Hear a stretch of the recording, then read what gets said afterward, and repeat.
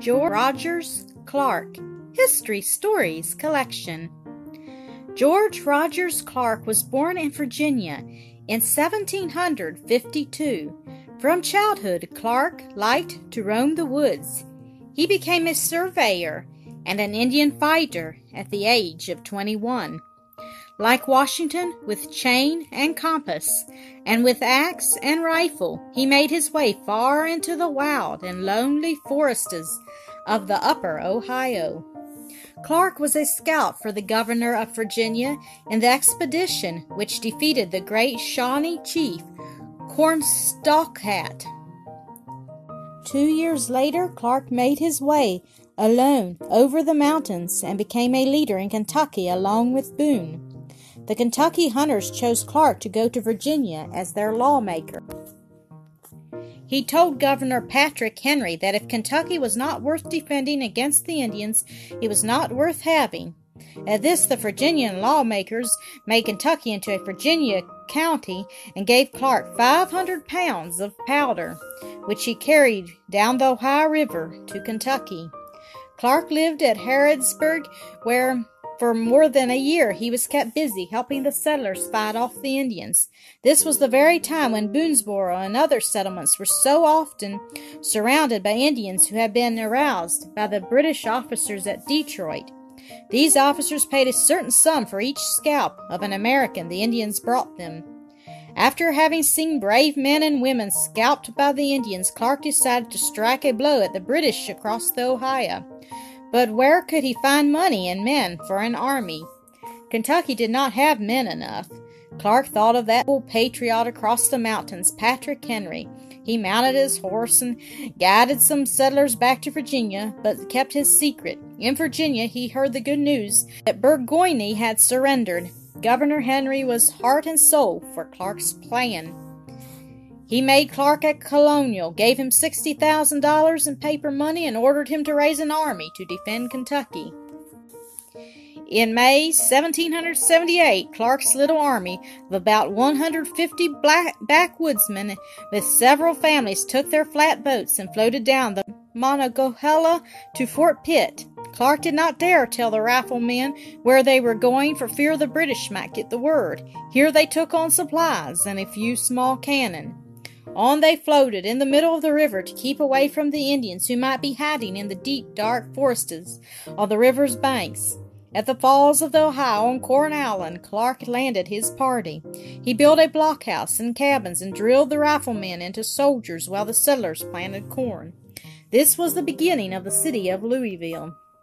One day, Clark called his men together and told them the secret. He was really leading them against the British forts on the Illinois and the Wabash rivers. A few of the men refused to go so far from home, 1,000 miles, but the rest were willing to follow their leader. In June, Clark's boats shot the falls and were soon at the mouth of the Tennessee, where a band of hunters joined the party. There Clark hid the boats and began the long journey through tangled forests and over grand prairies. But they did not know what minute the Indians might attack, or some British scout discover them and carry the news to General Hamilton at Detroit. They reached the old French town Kaskaskia at dusk on July 4. They did not dare give a shout or fire a gun, for the British officer had more men than Clark. Clark sent part of his men silently to surround the town while he led others to the fort, where they heard the merry music of the violin and the voices of the dancers. Clark himself slipped into the great hall, folded his arms, and looked in silence on the dimly lighted scene. An Indian lying on the floor saw Clark's face by the light of the torches. He sprang to his feet and gave the terrible war whoop. Instantly the dancing ceased, the women screamed, and the men rushed toward Clark, but Clark simply said, "Go on with your dance. But remember that you dance under Virginia and not under Great Britain." The British general surrendered, and the French inhabitants trembled when they learned that the backwoodsmen had captured the town. They sent their priest, Guybalt, and other chief men to beg for their lives. Imagine their surprise and joy when Clark told them that not only were their lives safe, but that the new republic made war on no church and protected all from insult.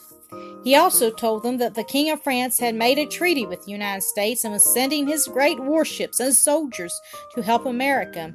The town of Cahokia also surrendered. Gibault went to Vincennes to tell the French settlers about the doings of Clark and to give them the news that France had taken ships with the Americans. The people rejoiced and ran up the American flag. Clark sent Captain Helm to command the fort.